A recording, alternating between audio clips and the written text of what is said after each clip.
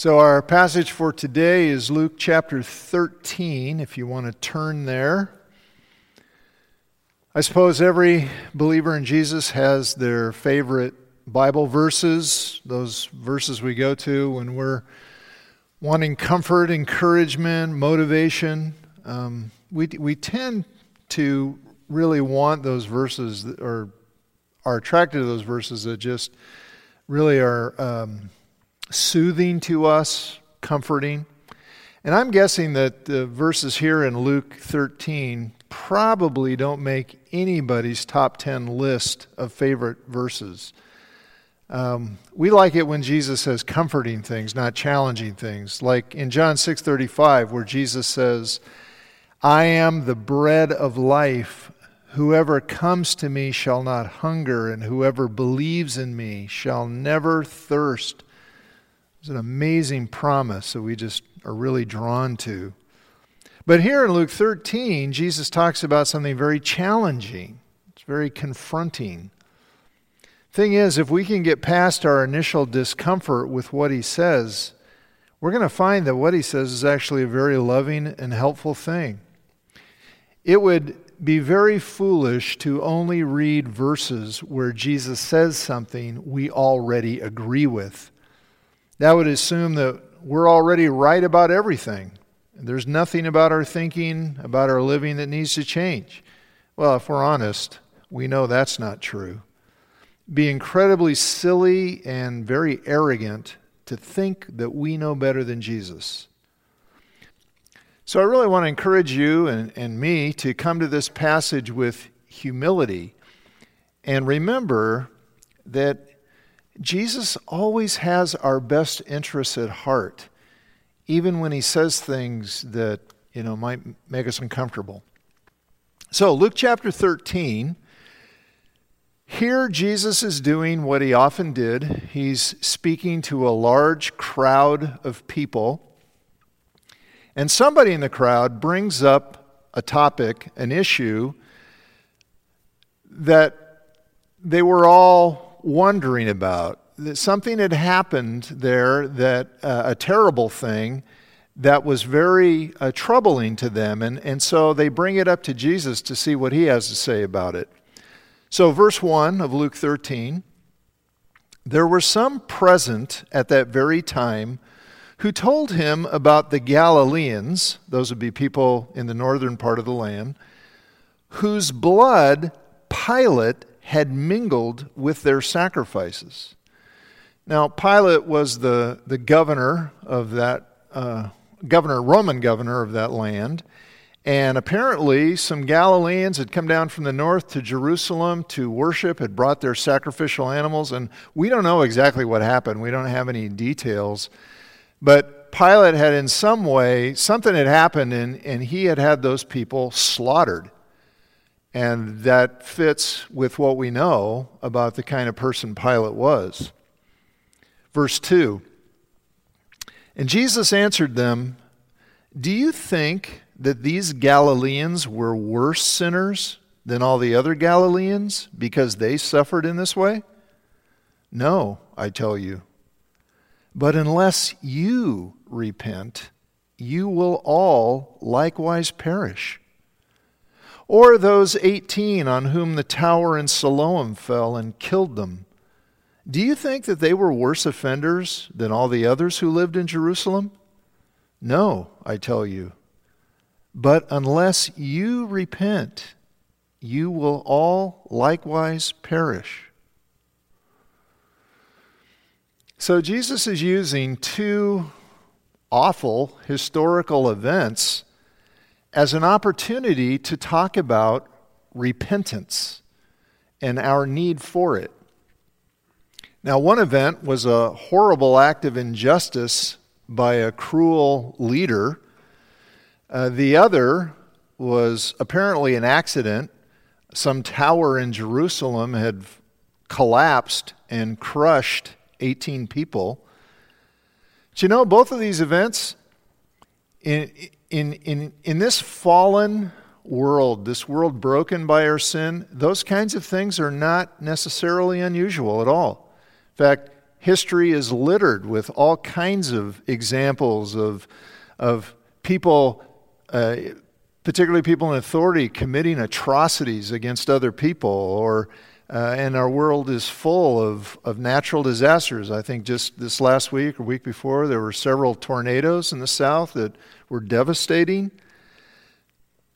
And our current pandemic, this coronavirus thing, that's really just one of many hard things that can come into our lives at any time. And just like then, in the events Jesus is talking about, so also now, these kinds of events tend to bring questions to our minds, and they can expose some faulty thinking that we engage in.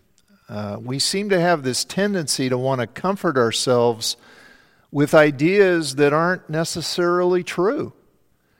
For example, I've heard again and again people say in recent weeks something like, well, we're going to get through this because, by golly, we're Americans and that's just what we do.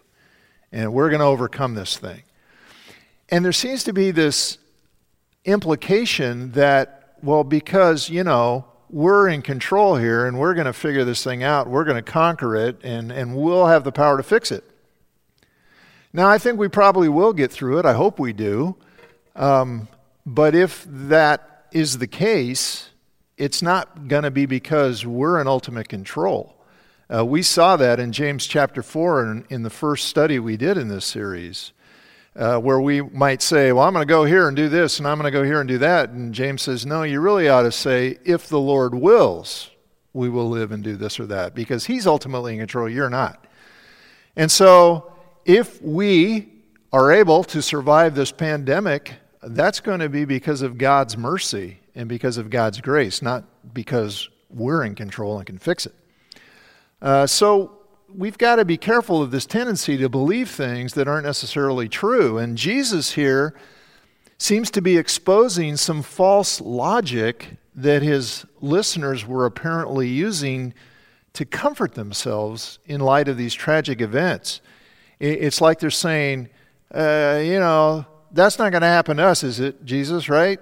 And their logic seemed to go something like this. Well, bad things happen to bad people. That's a common belief. Therefore, those people must have done something bad, or else this was just a complete fluke. That's, not how things usually go. They must have done something bad, and since we're good people, nothing that bad's going to happen to us. Right, Jesus? Jesus isn't buying it.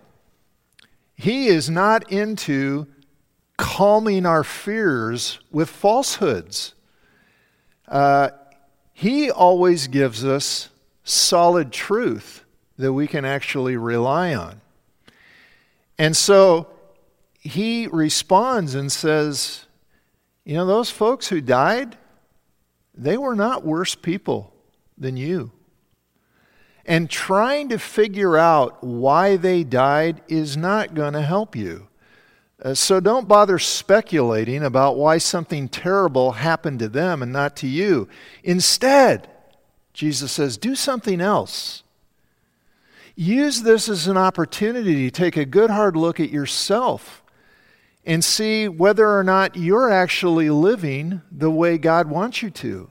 Because if you're not, you need to repent. And if you don't repent, well, the ultimate outcome for you is not going to be any better than it was for these people. I am certain that that is not the answer they were hoping for. John Piper points out, these people were not asking Jesus for his opinion on their sin. They were curious about the others. But Jesus turns it around and makes it all about them. Now, why would he do that? Why would he say this?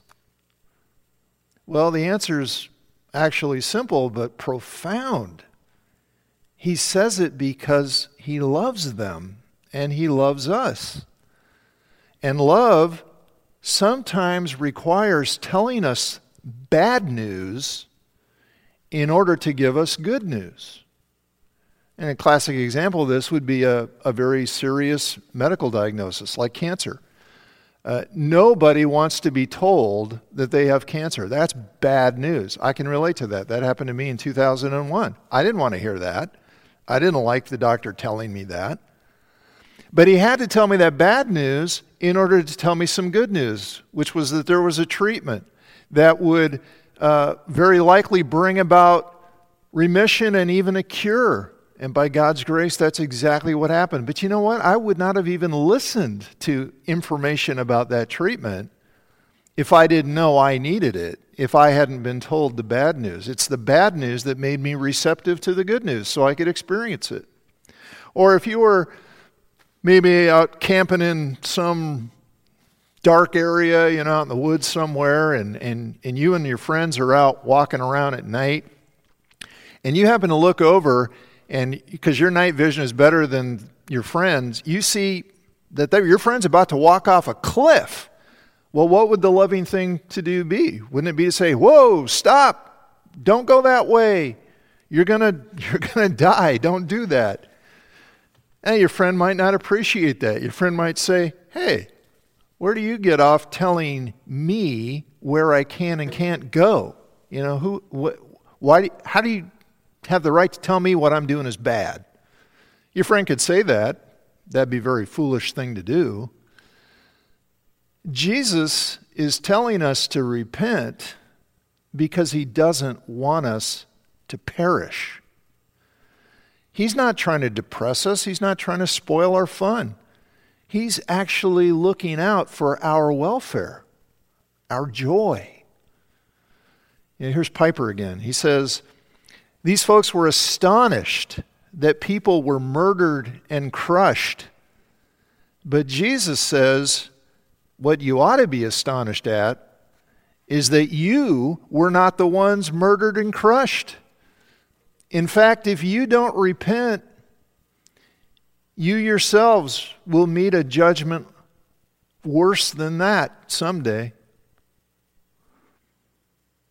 And so what that tells us is that disasters like this are actually a gracious summons from God to repent and be saved while there is still time. In other words, there's an opportunity here. Take advantage of it for your own good. So let's think about this. Let's think about repentance and why it's a good thing. Jesus actually began his ministry by calling people to repent. If you go to the first part of the Gospels of Matthew and Mark, in Mark chapter 1, verse 15, Jesus says, "The time has come. The kingdom of God is near." The kingdom of God is drawn close. So repent and believe the good news. And the thing to see here is that Jesus connects repenting with believing the good news, the gospel. That's what gospel means, good news. Which tells us that repentance is not an addition to faith in Jesus. It's not something we add to it or tack on as an extra. It's actually part of genuine faith in Jesus. We see that in Luke chapter 15. Jesus is telling several stories there to describe what it's like when a person who's been lost from God comes to be found by God, or somebody who's not right with God becomes right with God. He's describing what that looks like, and he adds this comment in verse 7 of chapter 15. He says, "Just so, I tell you, there will be more joy in heaven over one sinner who repents than over 99 righteous persons who need no repentance." So repentance is part of what happens in our lives when we become right with God. When we experience going from being lost to God to being found by God, repentance is part of that experience. So what is it exactly? What is repentance? Well, the word basically means turning around. Not in a physical sense, but in a spiritual, in a moral sense. And it's an inward change of heart and mind that brings about outward changes in actions and behavior. So when John the Baptist was doing his thing, getting the people ready for the coming of Messiah, he went around telling people to repent. And he said this in Matthew 3:8. He said, "Produce fruit in keeping with repentance." Now, he's not talking about actual bananas and oranges or something. He's talking about actions, behavior. And he's saying, if you're genuinely repentant, if you've experienced a genuine change in your heart and mind, then that's going to bring about changes on the outside. Bring forth the fruit in keeping with that inner change. So, repentance is essentially admitting you were wrong. You've come to realize that you've been going the wrong way. You've been heading in the wrong direction. And now you see that and you want to change direction. That is the core idea of repentance. And I think it's really important to realize something. Jesus here is not talking mainly about identifying and repenting of specific sins, although that's a good thing to do. I'm not saying anything against that. The problem is we just sometimes think of sin as merely the bad things we do, but the true diagnosis of sin goes far deeper. The deeper issue is a problem with our hearts and our minds and the overall direction of our lives. One day somebody came to Jesus and said, which is the greatest commandment? The Bible's a big book, and it's got all kinds of instructions and commands and things. But what's most important? If you were to boil it all down, what is really the foundational, most important thing? If we're going to get anything right, what's the thing we absolutely have to nail? And Jesus says the greatest commandment is this: to love God with all your heart and with all your soul and with all your mind. That is our most fundamental responsibility as people, to love God with all that we are. But if we're honest, that's not what comes naturally to us. Apart from God working in our lives, we don't love Him more than anything else. We actually love other things, other people more than we love Him. We tend to trust in ourselves and trust in other people more than we trust Him. We tend to honor ourselves and honor other people more than we honor Him. And we just don't feel how terrible, how awful that is to do. That we would disregard, dishonor, fail to love the one who is most worthy of our love and honor and respect. And because we don't feel how bad that is, well, that's the main thing that needs to change. That's the kind of repentance that Jesus is talking about here. It's not just saying, oh, I said a bad word or I did an unkind thing. I need to repent of that. Well, that's true. But the much bigger issue is, where's your heart and mind when it comes to God? Where's my heart and mind when it comes to God? Am I giving Him the love and honor He truly deserves?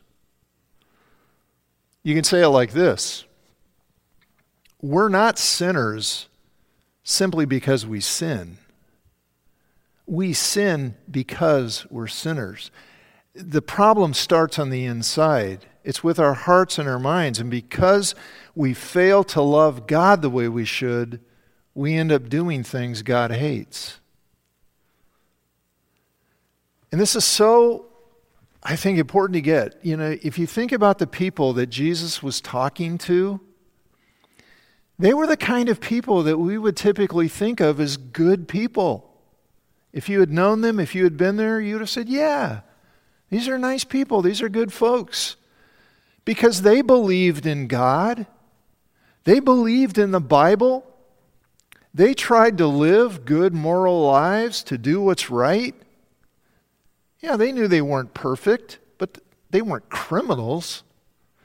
And yet, Jesus said they needed to repent. That there was something fundamentally wrong with how they were living. And that tells us that repentance is not just for bad people. It's for every single one of us. And you might wonder, okay, well, why is repentance necessary? We normally talk about believing in Jesus, having faith in Jesus, and that's what makes us right with God. And that's true. But why can't we put our faith in Jesus without repenting? That seems so negative. Well, that's a really good question. And the answer is simply this. To put our faith in Jesus, to believe in Him truly, as the Bible says, that means relying on Him, putting our ultimate confidence in Him, and we're not going to rely on Him until we stop relying on other things instead of Him. To repent is to stop relying on other things to do for us what Jesus alone can do, to give our lives meaning, to provide that ultimate deep satisfaction we need.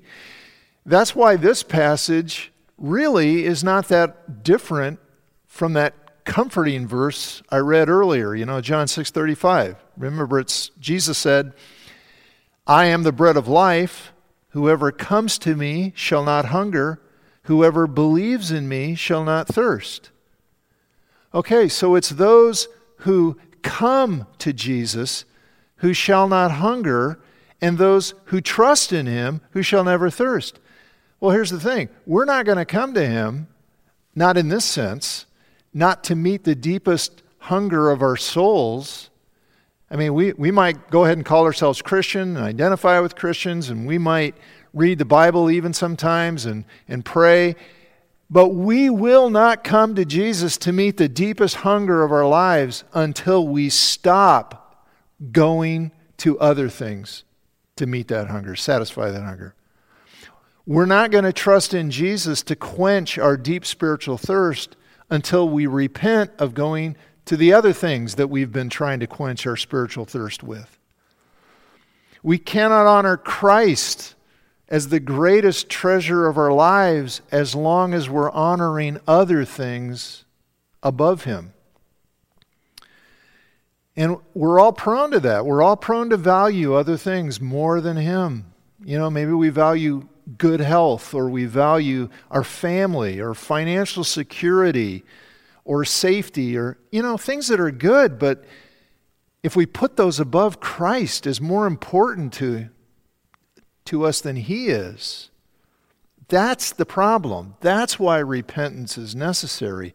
We've got to turn from the other things we're worshiping, the other things that we are considering of ultimate value, to turn to Him as the one who is of ultimate value to us. And that's not just a one-time thing. It definitely begins with a one-time turning to Jesus. There's a beginning to that. But repentance is an ongoing necessity. Every time God's Spirit helps us see, helps us become aware of ways where we're failing to trust Him as we ought to, that's when we need to repent. So I want to think about why repentance is a good thing. That this thing that might sound negative is actually incredibly beneficial. I'll give you two reasons why it's a good thing. First of all, because repentance sets us free from delusions that would destroy us. Repentance is like waking up from this dreamland we've been in where we're telling ourselves things and believing things that aren't really true. It's waking up to the fact that the things we've been trusting in to satisfy our deepest longings and make us happy and keep us safe, that those things are eventually going to fail us. Because anything less than Jesus is simply not up to the task. And the reality is, whatever you and I put our ultimate confidence in to make us happy, to give our lives meaning, whatever that is, that for us in effect is our God. And if your God isn't the real God revealed to us in the person of Jesus Christ, if that's not your God, then your God is an idol. And the thing about idols is, they don't love you back. They will ultimately fail you. Jesus told a parable about this one day. He said in Matthew 7, this is at the end of his Sermon on the Mount. He's been teaching us what it's like, what it looks like to be part of his kingdom, part of his people, his family. And he says this, "Therefore, everyone who hears these words of mine and puts them into practice is like a wise man who built his house on the rock. The rain came down, the streams rose, and the winds blew and beat against that house, yet it did not fall, because it had its foundation on the rock. But everyone who hears these words of mine and does not put them into practice is like a foolish man who built his house on sand. The rain came down, the streams rose, and the winds blew and beat against that house, and it fell with a great crash." Now, on one level, the lesson here is obvious. If the foundation isn't solid, the building's going to fall sooner or later. That's why we build foundations out of concrete and rebar and not out of mud. Because if the foundation doesn't hold, the building's going down. But the application Jesus makes about that principle it's astonishing. He is saying that there is only one foundation that you can build your life on that will not fail you, so that your life ultimately stands and isn't destroyed. And that one foundation is believing what he says to the point of acting on it.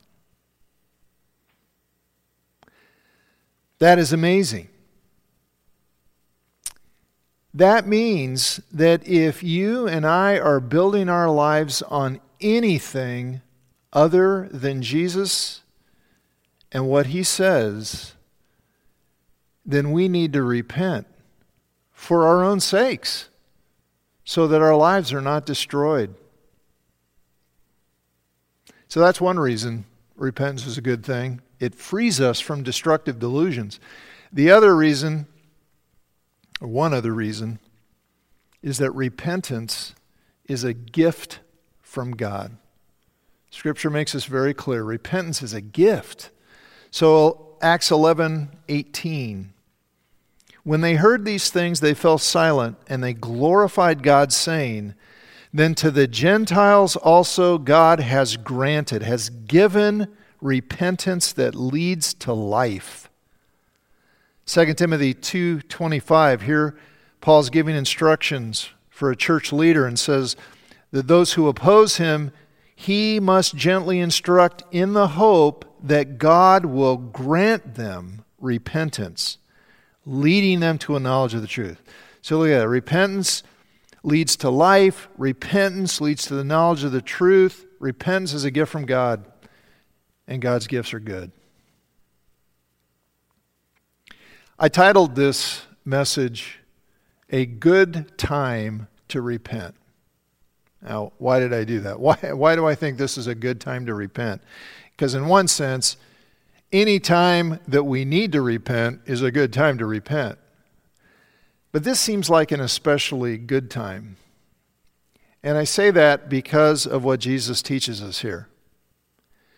You know, this coronavirus, this pandemic thing, I'm confident God is at work in hundreds and thousands, maybe millions of ways, billions of ways in the lives of people all around the world. He is doing many, many things, most of which we probably have no idea and can't even guess. But because of what Jesus says here, we can be sure that of all the hundreds and thousands of things that God is doing through this coronavirus thing, one of the things we can be sure He's doing is giving us an opportunity to repent, calling us to repent. Just like those terrible events that happened in Jesus' day, you know, the coronavirus is taking the lives of tens of thousands of people, and it's easy for us to wonder why, to speculate, why did those people die? Why them? But that kind of speculation doesn't really help anyone. Instead, Jesus would have us see this as an opportunity to do some serious evaluation of our own hearts and minds and the direction of our lives. You know, am I in sync with God? Am I living the way He wants me to? Am I on His path? Or have I been ignoring Him, living as if He really doesn't matter? And again, this is not so much about, you know, identifying specific sins and repenting of those, although if you're aware of specific sins in your life you need to repent of, by all means do that. But the bigger issue is the state of your heart and your mind and your overall life direction. You get asked this question: whose hands are on the steering wheel of your life? Or maybe a better question: who's got your heart? Who is your heart ultimately most loyal to? There are a couple of verses that I want to read that describe the kind of life that God wants us to live. One is Galatians 2:20. The Apostle Paul says, "I've been crucified with Christ, and I no longer live." And he means my old way of living, without knowing Christ, I've died to that. But now Christ lives in me, and the life I live in the body, I live by faith in the Son of God. I live by faith in the Son of God who loved me and gave Himself for me. She says that's how to live. Live by faith in the Son of God. Live by relying on Him, trusting in Him. And then you could say it in these words, Romans 8:5. Those who live according to the sinful nature have their minds set on what that nature desires. But those who live in accordance with the Spirit have their minds set on what the Spirit desires. So two different mindsets. A mindset of just, focused on what comes naturally to us as sinners. But those who have come to know Christ and have received His Spirit into their lives can live in accordance with the Spirit and what He desires by setting our minds on what He desires. And of course, the main way we know what the Spirit desires is in God's Word that He has given us. So which characterizes my life today? Where am I? Am I setting my mind on what the Spirit desires or what the sin nature desires? Am I living by faith in the Son of God or by faith in something else?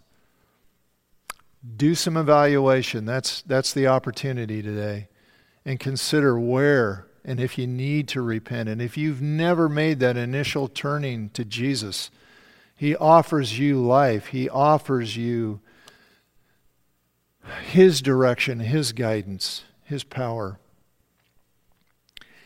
And if this moment, if this pandemic moment becomes a turning point in our lives, so that we turn away from the other things that we've been trusting in, so that instead we can trust in Jesus Christ above other things, then that will mean this moment has been a good gift from God for all of us. An opportunity to turn to Him, to trust Him, to feel how desperately we need Him and how good He is to offer us forgiveness and His purpose and His direction for our lives.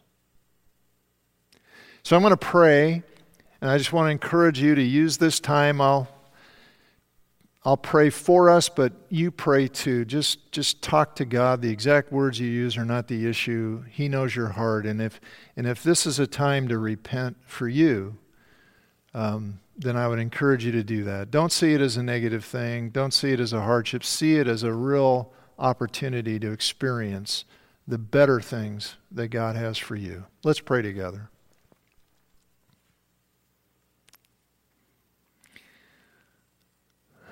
Father,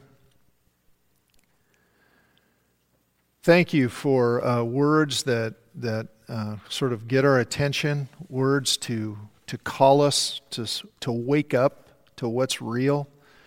Lord, we can lose sight of what's real so easily, and we can become so enamored and so preoccupied with things and seek the kind of purpose and satisfaction and meaning that you alone can give us. And Lord, you are so good to call us to stop trusting in things that'll fail us, to stop building our lives on sand, but instead to build them on the rock-solid foundation of Jesus.